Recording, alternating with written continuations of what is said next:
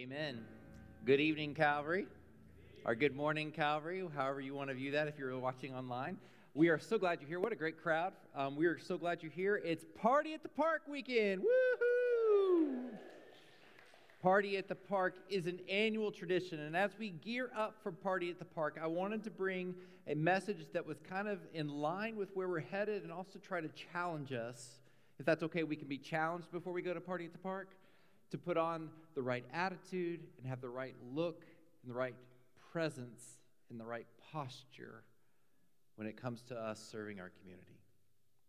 This has been going on for over a decade. I know that because I've been here for a decade, and it's existed well before I got here. It was sometimes referred to as the barbecue, but we changed that name because, well, we don't serve barbecue. Anybody been around here since the beginning? Just raise your hands. Where are my beginning people? Yeah, like 3 of you. So good job. Let's go. Woo! Okay, as we engage our community, the sermon I want to talk to you about tonight goes back to the time when I was a little kid. And remember this story? It's the story of the 5 loaves and the 2 fish. And I love this story. Why? Because there was a big party. Or was it a party? We're going to get to that in a minute. But there was a mass crowd, thousands of people, 5,000 men plus their families showed up. If we had 5,000 plus their families show up tomorrow, we would be in trouble, okay? We're expecting a little bit less than probably the 10 to 15,000 people. But if we do, we're going to need to practice the 5 loaves and 2 fish, okay? So as we're looking at this, I want to read the story in Matthew 14, beginning in verse 13. And when Jesus heard about it, he withdrew from there by a boat to a remote place to be alone. And when the crowds heard this, they followed him on foot from the towns. And when he went ashore, he saw a large crowd and had compassion on them, and he healed their sick. And when evening came, the disciples approached him and said, "This place is deserted, and it is already late. Send the crowds away so they can go into the villages and buy food for themselves." "They don't need to go away," Jesus told them. "You give them something to eat." "But we only have 5 loaves and 2 fish here," they said to him. "Well, bring them here to me," he said. And then he commanded the crowds to sit down on the grass. He took 5 loaves and the 2 fish, and looking up to heaven, he blessed them. He broke the loaves and gave them to the disciples, and the disciples gave them to the crowds, and everyone ate and was satisfied. And they picked up 12 baskets full of leftover pieces. Now those who ate were about 5,000 men, besides women and children. Now when I hear this story, here's the inevitable illustration that comes out. Here's the inevitable application. And there is truth to this application, but there's much more. The idea of we are the boy who has the 5 loaves and the 2 fish, and God's going to do something amazing with us and through us. And I remember hearing this story when I was a little boy and hearing a pastor describe, can you imagine going home and telling Mom that lunch you gave just fed 15,000 people, right? What a cool idea. And so as we go tomorrow, we want to see how God can use us. But is that the point? Let's look at this passage a little closer. And I think it's important for us to understand how it sets up. It sets up in verse 13 when it says, when Jesus heard about it, he withdrew from there by boat to a remote place. When Jesus heard about it, what does it stand for? Well, if you look back to the previous section right there, it describes the fact that John the Baptist had just been beheaded. When Jesus heard that his friend had just been beheaded, he wasn't planning for a party at the park. And in that moment, he was not okay. And you do realize it's okay to not be okay. It really is. If Jesus had to withdraw, you might need to withdraw too. Even the most extroverted extroverts in the room might need to withdraw when you're not okay. Yet a strange thing happened. When he withdrew, he saw a large crowd, and he had compassion on them. In that moment, he began to have empathy and he didn't let his circumstances cause him to miss the needs of others. Now, let me just describe this to you. Some of you have a lot going on in your life right now. You're teachers, and it's the first week of school, and you're sitting there thinking, how rude of this church to plan this on the week that I have school, right? Teachers, we love you, by the way, and are praying for you. Thanks for investing in our kids. Amen. Sorry, it just happens to be the start of the school year. That's why it is a coincidence. It's by design, okay? Now, as we're doing this, you may have extenuating circumstances that makes it hard. You're sitting there going, how am I supposed to go to a party at the park? How am I supposed to love my community? This stuff is going on in my life, and I'm so distracted, so I'm just going to check out. But in this moment, Jesus models a very important truth for us. It is okay to not be okay, but this does not give us a license to ignore the needs of others.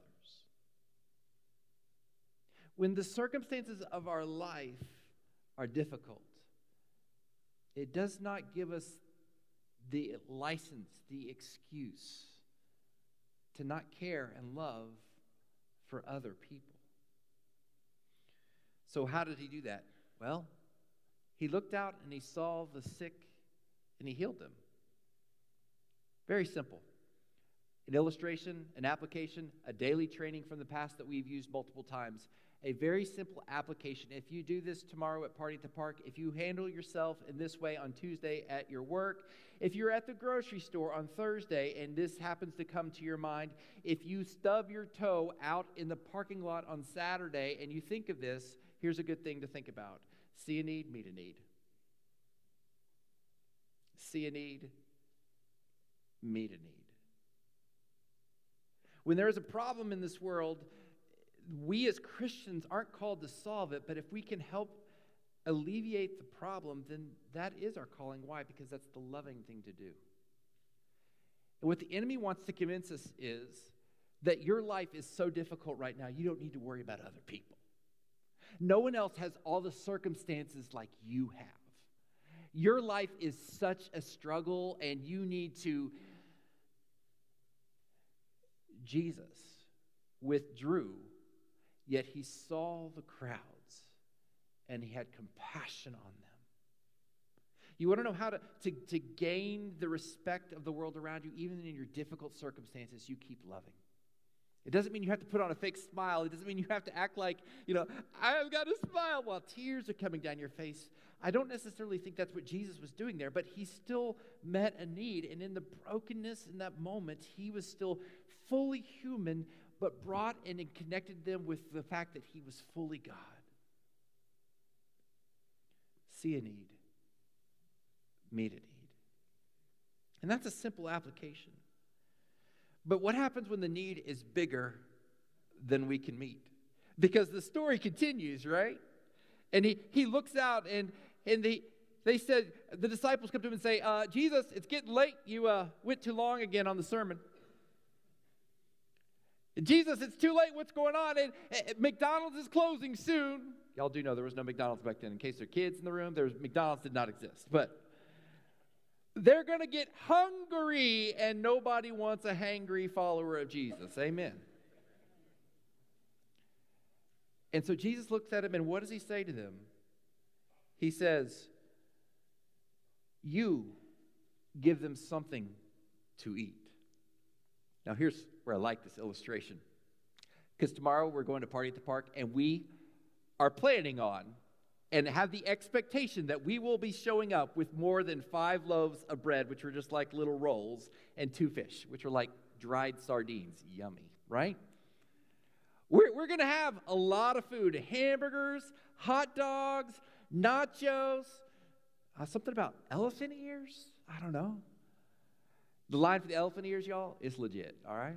And let me just say, see a need, meet a need. If you want to get elephant ear, get there early. Otherwise, let the other people have it, because that's going to be your time, okay? We love the elephant ears. And so this route, we're going to have a lot of food. But what if the needs that we are trying to meet tomorrow are bigger than the food?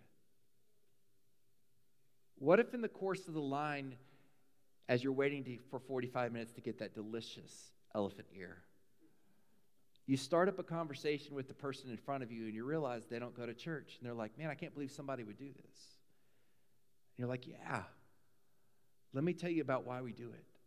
And in the course of the conversation, you start having them open up to you, and you're sitting there going, they're opening up in a way that is so much more than I can handle right now. Let me find Daniel, let me find Daniel, let me find Daniel, No, what if in that moment you allowed the Holy Spirit to work through you?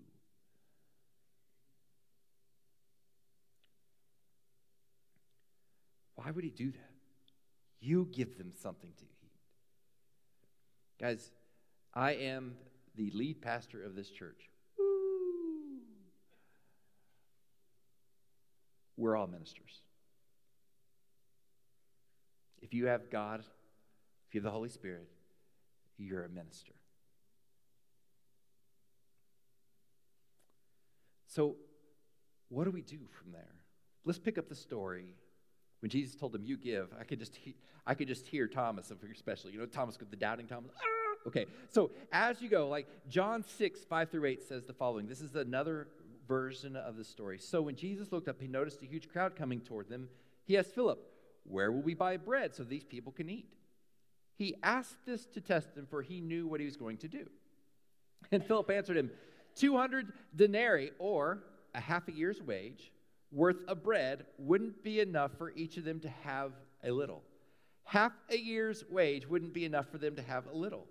And one of his disciples, Andrew, Simon Peter's brother, said to him, there's a boy here who has 5 barley loaves and 2 fish, but what are they for so many? And in that moment, Jesus shows up, and he does something so much bigger than they can imagine. Now, here's the thing. If we knew Jesus was going to do something like that tomorrow, we would be here for it. You know what I'm saying?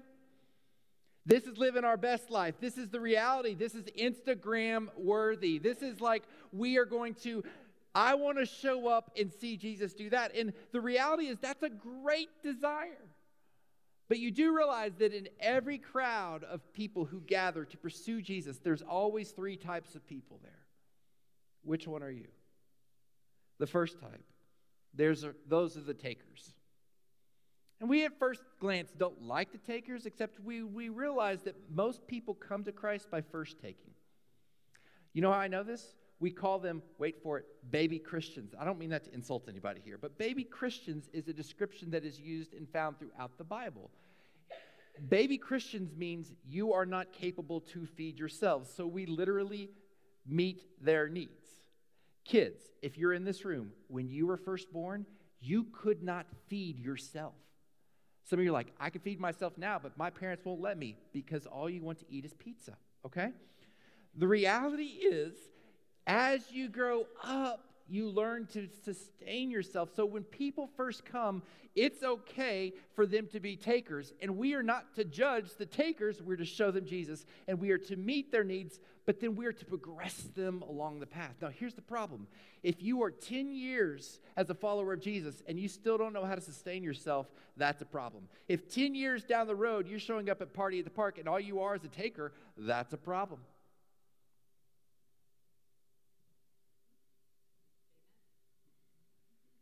See, remember I told you a few weeks ago, I'm used to this interaction now. A little more interaction.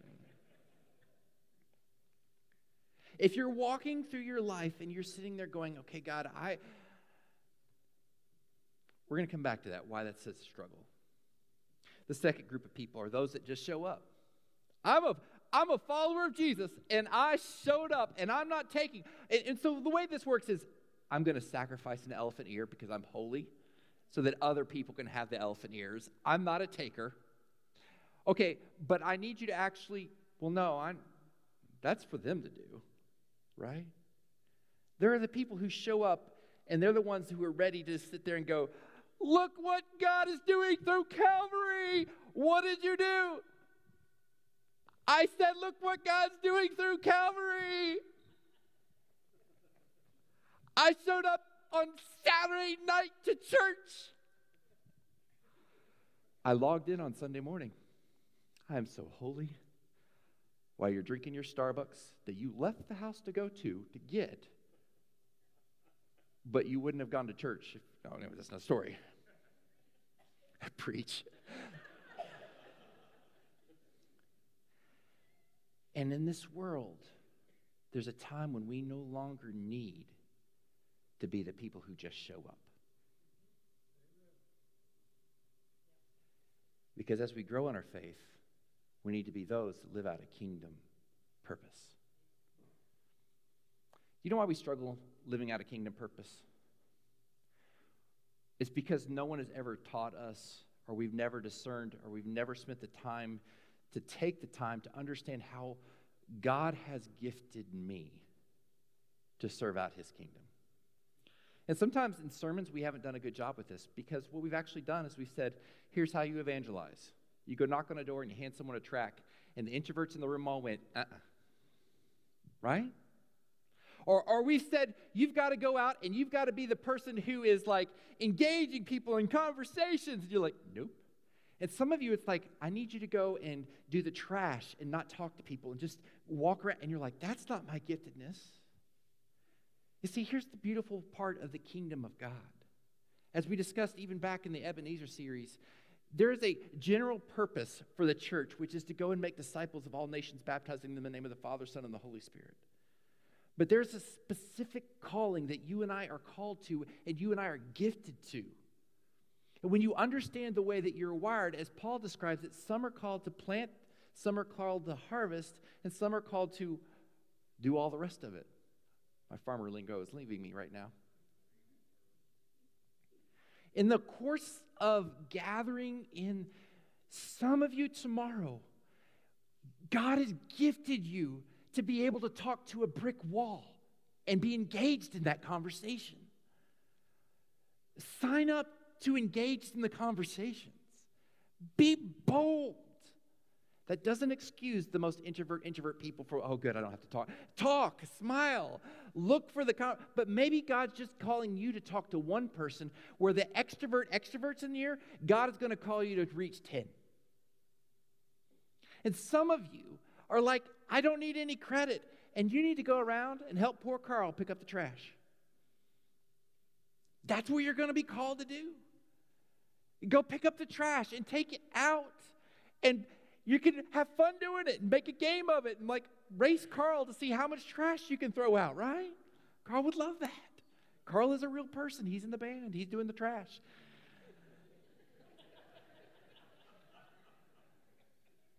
Carl doesn't care that I'm talking about him, I promise you. I know Carl. But the reality is you and I have a different skill set, but it takes us all to serve the kingdom. And don't let anyone minimize your gift set for how it can impact the kingdom. Your 5 loaves and 2 fish are worth much more than that. What are your 5 loaves and 2 fish?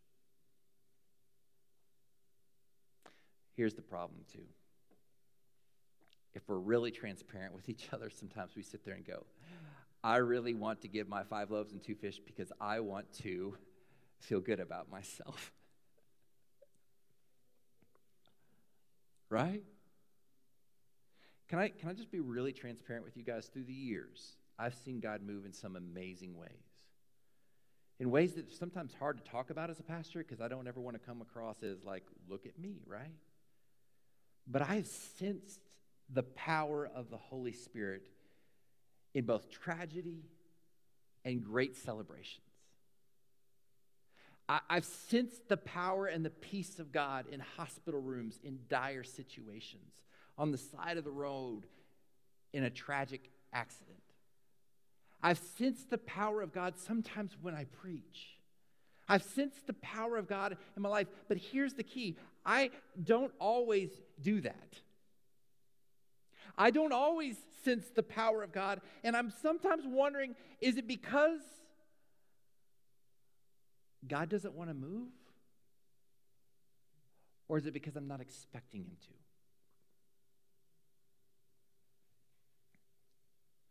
Go back to John.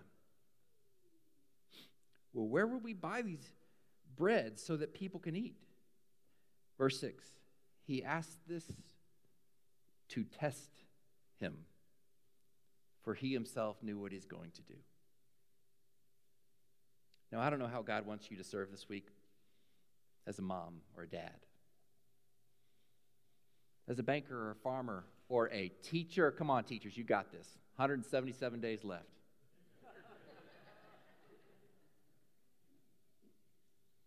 As a student or as a pastor. But I can pretty much guarantee you there's going to be a time where the circumstances are bigger than what you can handle.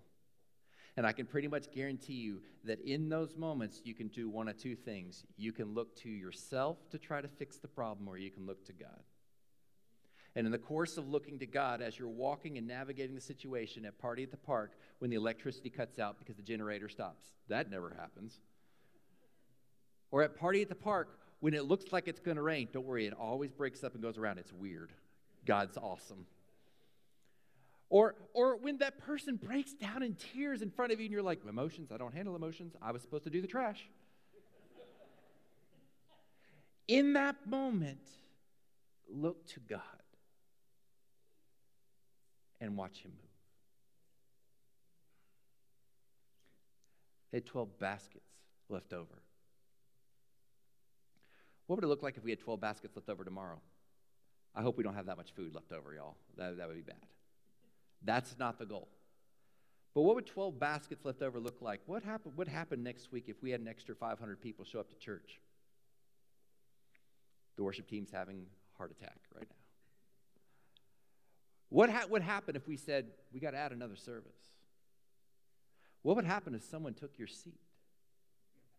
You see, we want God to move, but we don't want him to move in the circumstances that allow him to inconvenience us. God, move mightily. We want to make a difference. But the real tell about whether or not you want the power of God to move in and through you is when you're willing to pay the price of the movement of God. Let me say that again.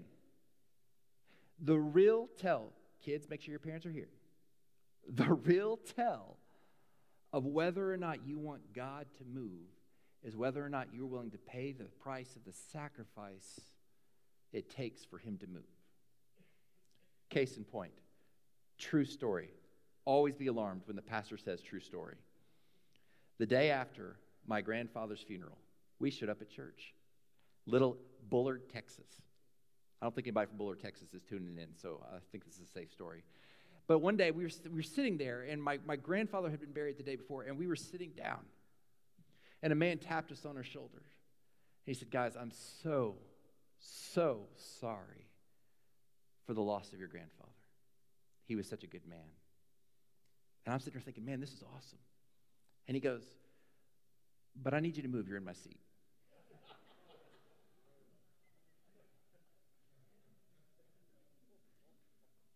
Now, before we judge Mr. Judgy, right?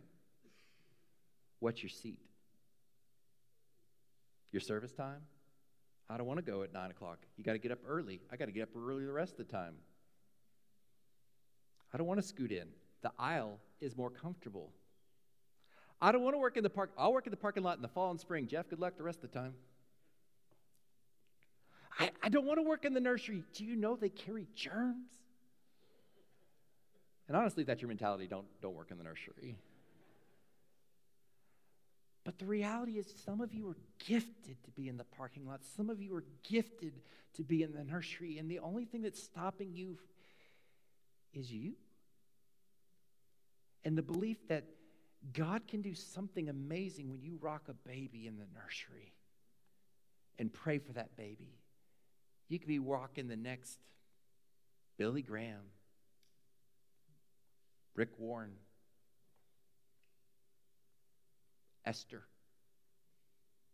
Esther's in the Old Testament, I know, but go with me on it. Hey, you could be waving at the person in the parking lot. Do you know people have come to this church because we have had people waving? They're like, something's going on there. And do you know that I still disciple one of those men? I still do. I won't tell you who he is, but I still disciple him. And he came to our church because we put cones in the parking lot and there were people waving. And he told his wife, I don't know what's going on, but those people are friendly. And they showed up to church. Parking lot team, thank you. Don't tell me your 5 loaves and 2 fish is going to amount to nothing because you don't know. So what do? We're to live a kingdom purpose by keeping our eyes focused. Eyes focused on God. God, your will, your way. God's focused on our purpose. What are you gifted at? How are you going to use that? If you're bad at the grill, don't work it. If you're good at the grill, work it. Eyes focused on helping others, and eyes focused on the movement of God. I want to close with this idea and this perspective. God might want to do something amazing. I believe he does.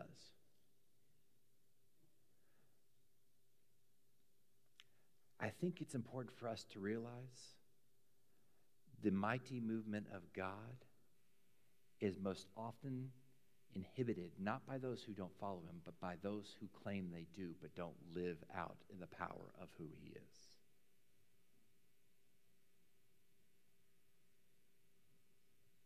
So Lord, make that my prayer. I'm not always perfect at it. I struggle too. But God.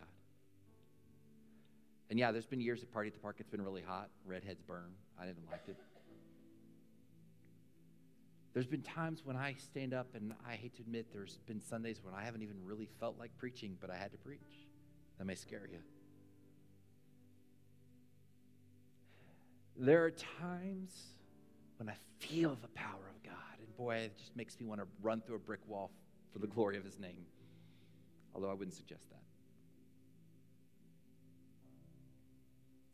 But I believe better days can be ahead. I believe this country can have better days ahead. I believe your family can have better days ahead. I believe your work can have better days ahead. I believe your relationships can have better days ahead. And even when the trials come, you'll have peace and you'll have joy because you'll have the fruits of the Spirit. I believe God is still in the miracle business. I believe God still wants to do something through you and me. 5 loaves, 2 fish.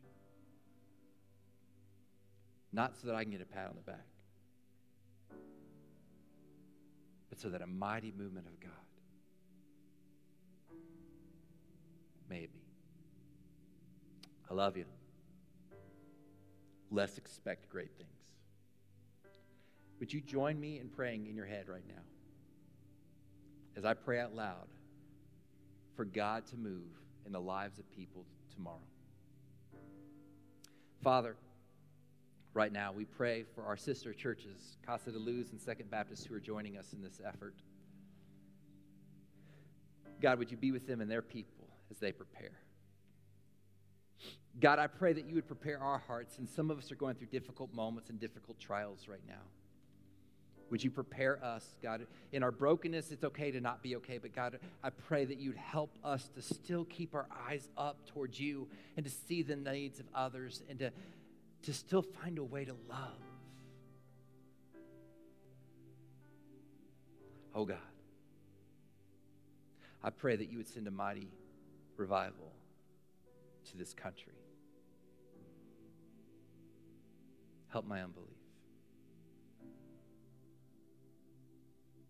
Would your mighty movement fall down? Would you allow holy, gospel-centered, where did that come from, God is good conversations to take place in such abundance tomorrow that it amazes us how you can use us for your renown. And God, when we confuse that and make it about us, may we repent and get back up and seek your presence, your peace. Father, we thank you for the power of the cross and the sacrifice of that miracle. We do not want to take it for granted. Would you move? Would you move? Holy Spirit, move in our city, in our lives, in this room. Holy Spirit, move. We believe in you.